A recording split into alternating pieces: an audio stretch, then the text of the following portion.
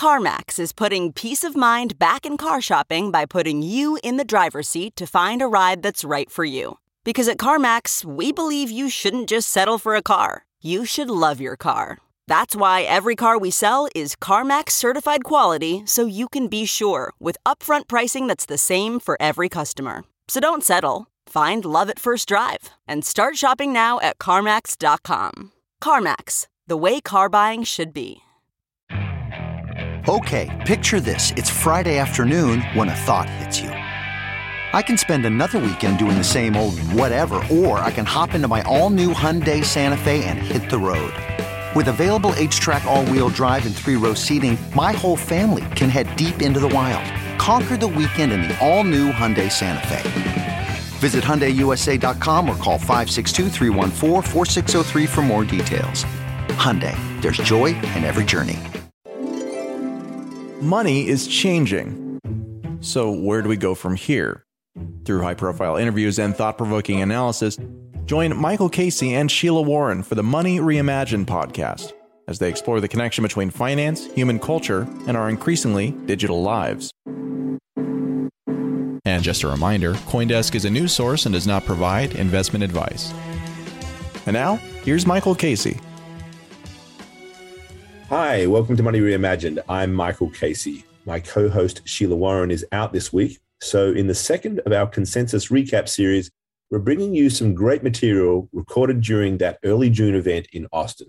This week's features exiled privacy activist Edward Snowden in a thoroughly engaging conversation with CoinDesk executive editor Mark Hochstein.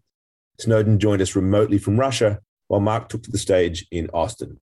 The two of them dived deeply into the importance of securing internet privacy, and we heard the famed activist talk about the challenges of exile in a controversial country at a difficult time for international relations. I hope you enjoy it.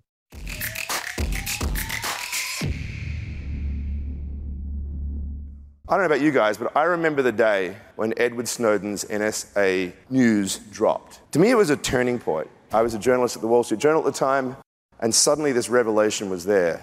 My God, there is an entire system of surveillance here. I think it was a turning point in the public debate over privacy and security, and things haven't been the same since. Now, much of what Snowden revealed at that time and what he's been talking about ever since from his exile in Russia, it really is relevant to crypto in a whole host of ways. So to talk about that, he's joining us from Russia via video link, and I want to welcome to the stage CoinDesk executive editor Mark Hochstein, who will be leading the discussion. Come on up, Mark.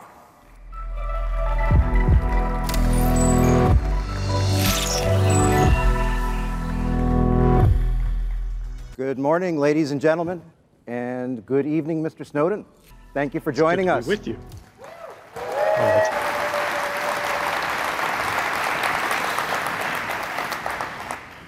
I was reflecting on the fact that it's been 9 years since you revealed to the world the surveillance activities of the U.S. government and other major Western governments. And I wanted to start the conversation by asking you, compared to that time in 2013, would you say that the situation for digital privacy is better? Is it improved? Is it worse? Is it about the same? What's your assessment? You know, I think the introduction had it right in that it was a turning point. Things are still problematic, of course. This is to say they're better in some ways. They're worse in others. But the difference is now things can get better because we understand the threat.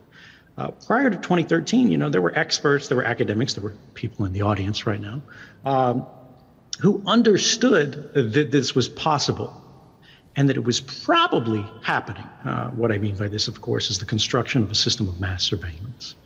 But broadly, publicly, and institutionally, this was treated as a conspiracy theory. It was supposition, right? It was suspicion rather than fact. 2013 allowed us to move from that suspicion into a recognition that the world is different. This is real. This is something we have to deal with. And this is a very old tweet now. But if you look at what changed, the application of encryption began to spread and be layered everywhere, because we understood that the path that our communications cross is hostile. Whether you're reaching a cell phone tower where, AT&T is basically turning your records into a profit center to law enforcement, where they're using sort of the information they've collected from your call records. And if you were born after 1987, they have a record of every call you ever made that passed their network. Or your movements and locations, your association with your handset to the nearest tower, that's kept and that's saved and that's recorded. And they believe that this is their information, not yours. You have no control over these records. You can't direct how they're used, how they're disposed of. And we didn't know. We weren't told, and we would be kept in the dark forever. I was wondering, when I was struggling with should I come forward or not, because of course I knew the consequences would be terrible. What would happen if I didn't? And I think this is kind of what happens with everybody here who, like, why are we gathered here? Why do we care about this? What is the point of like an independent form of finance?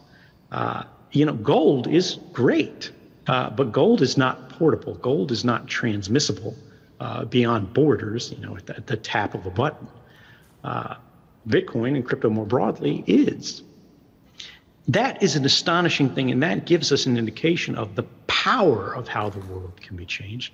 But the problem is we have to understand the world as it is. And I think what 2013 said, what the problem that we have now is what we're looking at, is we constructed or had constructed around us a system that was and is fundamentally unfair. I mean, what do I mean? Look at the economy. There's an increasing concentration of resources into fewer and fewer hands. We see this same style of financialization creeping into the crypto ecosystem. Which actually that brings me to something I wanted to talk about, which is that there is understandably, politically and culturally, especially in the U.S., a backlash right now against crypto. Yeah. And a couple weeks ago, a group of 26 concerned technologists, including no less than Bruce Schneier, sent a letter to Congress highlighting the risks of cryptocurrency. And there's one extraordinary sentence that I'd like to read and get your reaction to, because it touches on the privacy question. Quote, "Most public blockchain-based financial products are a disaster for financial privacy, semicolon. The exceptions are a handful of emerging privacy-focused blockchain alternatives, and these are a gift to money launderers." What does Edward Snowden make of this dichotomy? I know Bruce Schneier a little bit, and I respected a lot of his past work. I read his book on cryptography ages ago.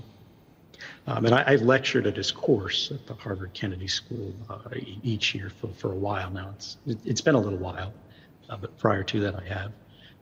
And, when you look through the signatories of this letter, Bruce Schneier's the name that sort of everybody recognizes. The others are sort of an assortment of Twitter trolls that's a little bit disappointing you'd be associated with. And then people whose names largely aren't recognizable.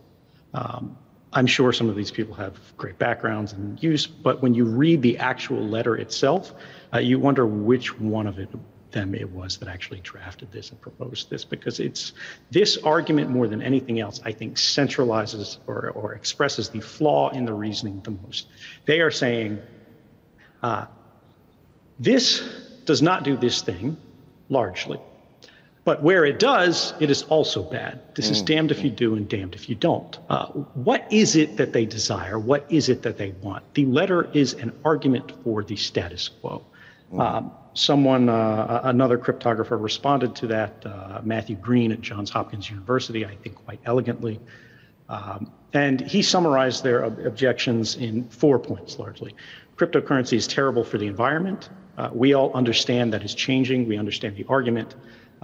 These are referring largely to older proof of work algorithms, which are sort of a legacy institution. They've served their use, but even where proof of work is being used, the energy mix is being greenified. It's improving, right? This is energy that would otherwise be wasted or landlocked. And even where it's not, we need to understand that energy that is being produced is going to be used regardless of whether it goes here or there. Second objection was that public blockchains can never support banking features like transaction reversal, which is, of course, also wrong. Many of the blockchains that we see being used, even side chains being used, smart contracts that are released on Ethereum, have reversibility type features. They have blacklistings and burns. They have the centralization that is not desirable for a free and fair economy. But it is possible, right? So for those who are fans of those, it's simply wrong. You can layer it on top, in other words. Right, exactly. Or you can construct it from the bottom up. You can create your own competing chain that has whatever rules you want. This is simply programming, right? It's not magic. And then the idea that cryptocurrency doesn't scale or that fees are too high is again wrong. They're talking about Bitcoin, sort of traditionally in the slowest manner. They're not contending with things like Lightning. They're not contending with the fact that, we have seen this used and implemented in places like McDonald's and Starbucks. There are so many ways to address all of their concerns that they don't address at all. And I think people who have signed this letter can or could understand this. They certainly should if they're putting this reasoning out there. And unfortunately, they didn't, which leads all of us to ask the question, I think, why? We should expect better from them other than the ones who are like prolific public trolls.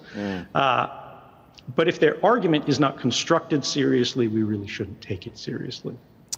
So it was revealed a couple of weeks ago that you had participated in the ceremony that had created the original Zcash back in 2016.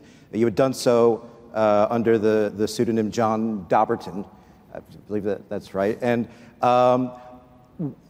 tell us why you didn't go public with it at the time, and why you waited until 6 years to allow that information to become public. Sure. So I've been a fan of the technology behind Zcash for a long time. In fact, before there was a Zcash, and this is how I got involved. I read the original paper before Zcash was Zcash called Zero Cash, or at least that was my earliest introduction to it. And I was really impressed by it because I've said and argued publicly for a very long time now, the core flaw with Bitcoin, the largest sort of likelihood for why Bitcoin will fail in the long term is because it's not private. It is a completely public ledger, as in the original white paper, which is great for the proof of concept. It's great for how it works. It is failing as an electronic cash system because cash is largely intended to be anonymous, right? The transaction rate. We have people who are focusing on ways to fix this here and there, particularly transaction rate, but we don't see the same level of effort applied to the privacy of transactions. People say, go to side chains, go do whatever. Well, Zero Cash, and then later Zcash, was an academic effort, really, to clone Bitcoin, but then apply a new mathematical technique called zero-knowledge proofs to do what Bitcoin does in a way that no one could see what these transactions were on the chain, and you could do it anywhere from any kind of system. Back then, to make this possible, there had to be the construction of some kind of secret key that allowed you to lock the whole network. The problem was, if any one of the people, or sort of if all of the people rather, who generated this key kept it for themselves, they could counterfeit, right, the currency. So this meant that all of the people who were trying to launch this network had to find a way to ensure that at least one participant in the scheme would not cooperate. They would destroy their key material, their part of the key, right? And as long as one honest person was in the whole mix, it would be a safe and secure network, right? And so this was really interesting. Most of the participants did not know who each other were. By design? And yeah, right. And this was to, again, sort of prevent coordination. And I was one of those sort of building blocks that made sure no one knew who I was except the core guy who invited me. It was just a small way to contribute. And I didn't want to be seen as sort of publicly endorsing the network broadly. I didn't want to be seen as sort of benefiting or profiting from this. I wasn't paid. It wasn't a corporate thing. I wasn't sponsored. I didn't have a stake. I wasn't cut in on this. The idea was just, can we try to do what we can, each individually, to make the system better? And now we look at Zcash, that whole ceremony part has been cast away. Yep. It's been thrown in the dustbin. It's no longer used. And so this means it was okay, I think, to reveal my role. And that, I mean, it was just something that it felt good to do, to contribute in that kind of way. And, you know, most of the projects that I'm involved with really exploit my name, like the Freedom of the Press Foundation. And that's a great thing, right, where it's appropriate.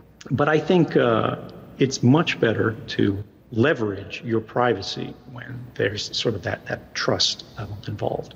It's better if people contend with my arguments, right, rather than thinking that I'm like the face of an ecosystem. Yeah, exactly. I mean, I can imagine being sort of a, for lack of a better term, celebrity in the privacy community.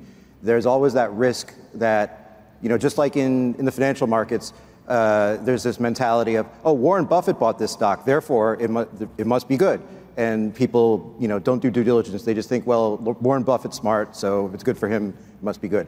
And do you see that kind of risk for, you know, if you're associated with any of these sort of emergent tools, that people will use them not because they've done their homework, but because, oh, Snowden did it, must work?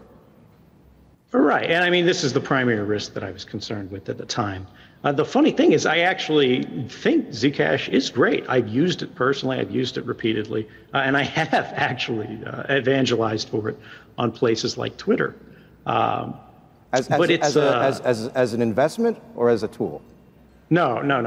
For the technology itself. Like, generally, I don't encourage people to put their money in cryptocurrencies as a technology. And this is what distances me from, I think, a lot of people in the community.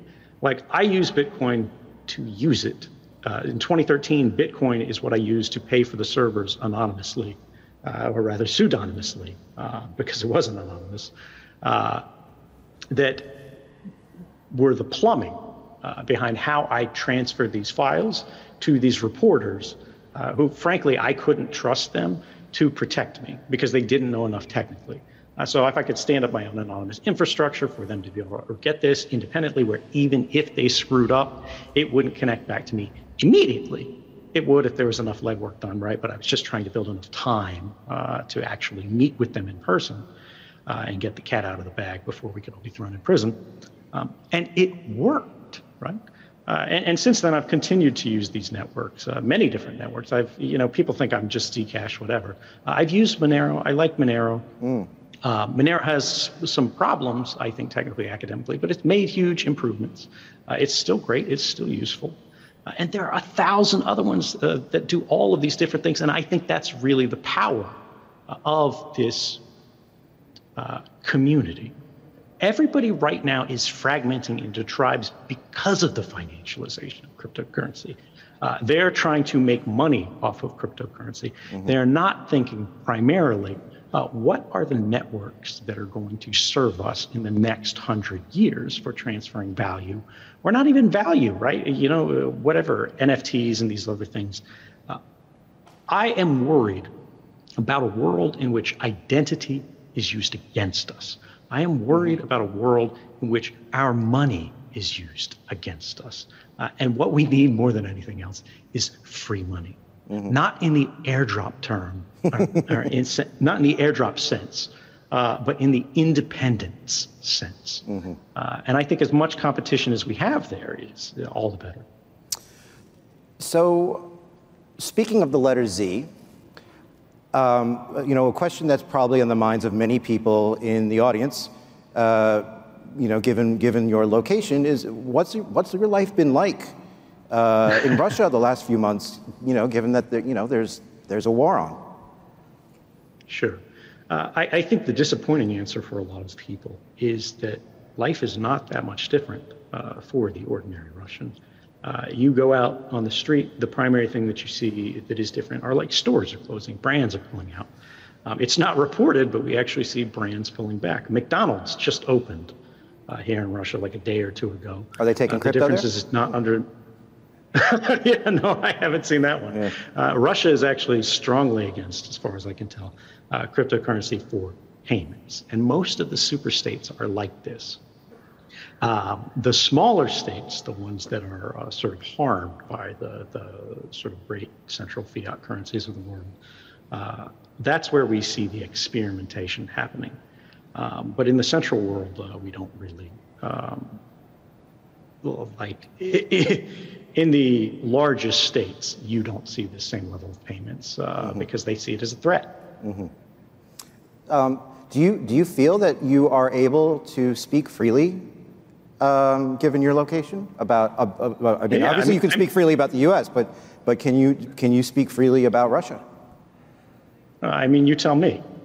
If you look at the history of my statements, if you look at what I actually say publicly, these questions have been answered and will be answered sort of again and again and again. But this doesn't get covered, right? Because these narratives are driven by what people want to hear in the majority of a certain sort of cultural moral panic. But we lose nuance. And one of the reasons that I haven't talked about sort of the Ukraine crisis in depth is because I know my comments are not going to be covered appropriately. They're not going to be covered in context. So I write. I haven't published it yet. I will eventually. But I think one of the problems is that everybody who is not in Russia or Ukraine thinks they understand exactly what's going on. They have very strong feelings about it, and they are basically being made to feel this way by the information bubbles that they consume. I really wish this conflict hadn't happened, and I really hope it will end as soon as possible. But I think there is a level of certainty that everything is known that is causing more harm and actually exacerbating the conflict. Rather than resolving. Can you elaborate on that? We need to be more thoughtful and less emotional. And that's good advice, actually, on any topic. Fair. So, privacy tools are hard to use, often. PGP never really took off as sort of a mass consumer product. Cryptocurrency, wallets can be a little bit confusing, bewildering for first-time users. Encryption is hard. Privacy is hard. Do you think that is it realistic for the average consumer that they'll ever be able to operate anonymously online or have privacy online? This is the core challenge for everybody who's gathered here today. It's not going to happen unless we make it happen. When we look at the pre-2013 world and we look at the world that we have today, we have become very good, on the most part, for sort of the technologist tribe, at encrypting the content of our communications. People are, I think, largely abandoning email. Unfortunately, it's used for a lot of things still, so it's stuck on there. But most people are using Signal. Most people are using, WhatsApp. I wouldn't recommend using these central services, like anything owned by Facebook. People are using Telegram, which again is not very reliable. But even Telegram has, an end-to-end encryption feature. You have to find it. It's hidden. It's called secret chats. But something like Signal, anyone can use. Literally, a child can use it. Your parents can use it. And people do. More and more with each passing year, they do. When you type something into your browser window, In many instances pre-2013, your connection to that search engine was unencrypted. So every time you typed in a key, that went over the wire in the clear. And I, sitting at the NSA, could see that on the wire. I could literally see your search query get posted one letter at a time in the logs, right? So I could see your thoughts being formed as you type. Now, Google can still tell that. Facebook can still tell that because you're encrypting your communications to them. But the people who are haunched on the wires around the world, whichever government you don't like, maybe you're concerned about the United States because you live there and where that power will be applied to you. Maybe you're concerned about Russia. Maybe you're concerned about China, right? Maybe you're concerned about North Korea. Maybe you're concerned about Israel, right? Any of these people can set up facilities where they see the traffic that crosses their appliances. Now we protect them, we wrap them. They can still do traffic analysis. They can still see what signal is going where. They can derive a lot of information about your pattern of life. When you become active, when you're not active, are you using a certain network? Are you connecting to a certain website? But they can't see, for example, which article you're reading on the New York Times. There are some sort of caveats there. Based on sort of the size of the volume of communications they're going past, that you can make inferences about this. But the idea is we've only solved one part of the problem. We have partially solved the encryption of the content of our communications, right? They can't read an encrypted message going between you, party A, and you, party B, if you're using the right kind of messaging. They can still see that connection between you, that part on the social graph. They know you talked to this metadata, person. as it were. Right. I try to avoid using that term because most people don't understand what it means. But for those in the audience, metadata are roughly, they're activity records, right? It's the fact that a communication occurred, the parties that were involved, when it happened, how large it was, how it was routed. This kind of information is called metadata. That is still unprotected. You can think about it like a van driving down the highway. That is the encryption. You can't see who the passengers are if the glass is blacked out, but you can still see the fact that the van left. You can see where it left from, and you can see where it ended. And you can see what time it traveled, how long it went, what type of van it was, this kind of thing. But what's inside the van is wrapped. We're doing quite well at covering the wagons as they pass the trail, as it were. But what we need to do better is we need to actually make sure that no one can observe that level of network detail. We need to make more transactions look more similar so everybody is riding the same kind of vans, right? We can get lost in the crowd. There are some trade-offs and costs associated with that. It's not necessary everywhere. But we need to focus on that metadata problem. More generally, though, when you're looking at Bitcoin, we're not encrypting the content of communications there, right? It's an open ledger. Everyone can see where these financial flows are going. And it is already a business to reveal who is sending what to who. It's very common. It's well known in the space. This is not a big secret, but it's not being addressed enough. And that kind of competition, unfortunately, if it is sort of not addressed, it's great for the world. It's very bad for Bitcoin. And I don't know why every time I give comments on sort of Bitcoin, I am repeating the same thing because the developers know about the issue. And they could fix it, and they are working on it. But, it's not 2013 anymore, guys.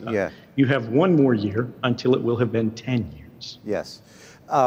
We're almost out of time. I did want to get your thoughts on central bank digital currencies. Is there any scenario in which you think they could be done the right way? Well, I think the core question here is who controls them. If the central bank controls them, then we have a centralized currency. That's the problem. More specifically, I think people miss the interesting thing about cryptocurrencies.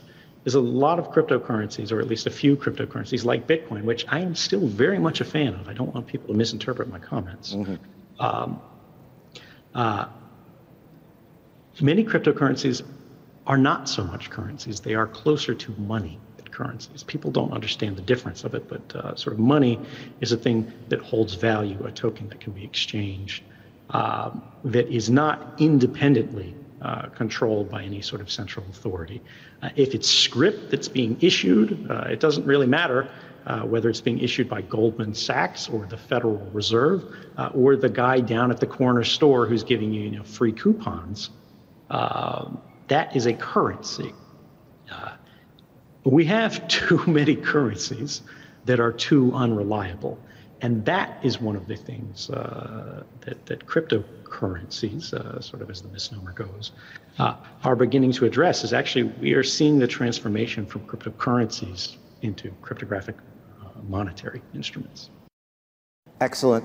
Well, thank you so much for your time and your insights. Let's get a round of applause for Edward Snowden. Thank you, sir. Thank you so much. Stay free, everyone, and enjoy your conference. Okay, thanks for listening. Sheila will be back next week, so we'll return to our regular format. Catch you then. Bye for now.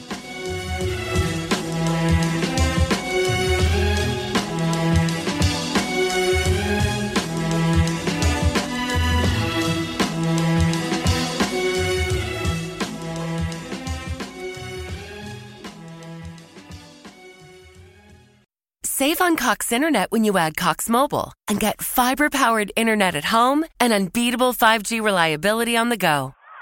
So whether you're playing a game at home, yes, goal, or attending one live, goal, you can do more without spending more. Learn how to save at cox.com/internet. Cox Internet is connected to the premises via coaxial cable. Cox Mobile runs on the network with unbeatable 5G reliability as measured by Ookla LLC in the U.S. 2H 2023. Results may vary, not an endorsement. Other restrictions apply. You can probably treat yourself to an ad-free upgrade, or at least grab an extra latte. After getting a Chime checking account with features like fee-free overdraft up to $200 with SpotMe, no minimum balance requirements, and no monthly fees. Open your account in minutes at chime.com/goals24. That's chime.com/goals24. Chime. Feels like progress.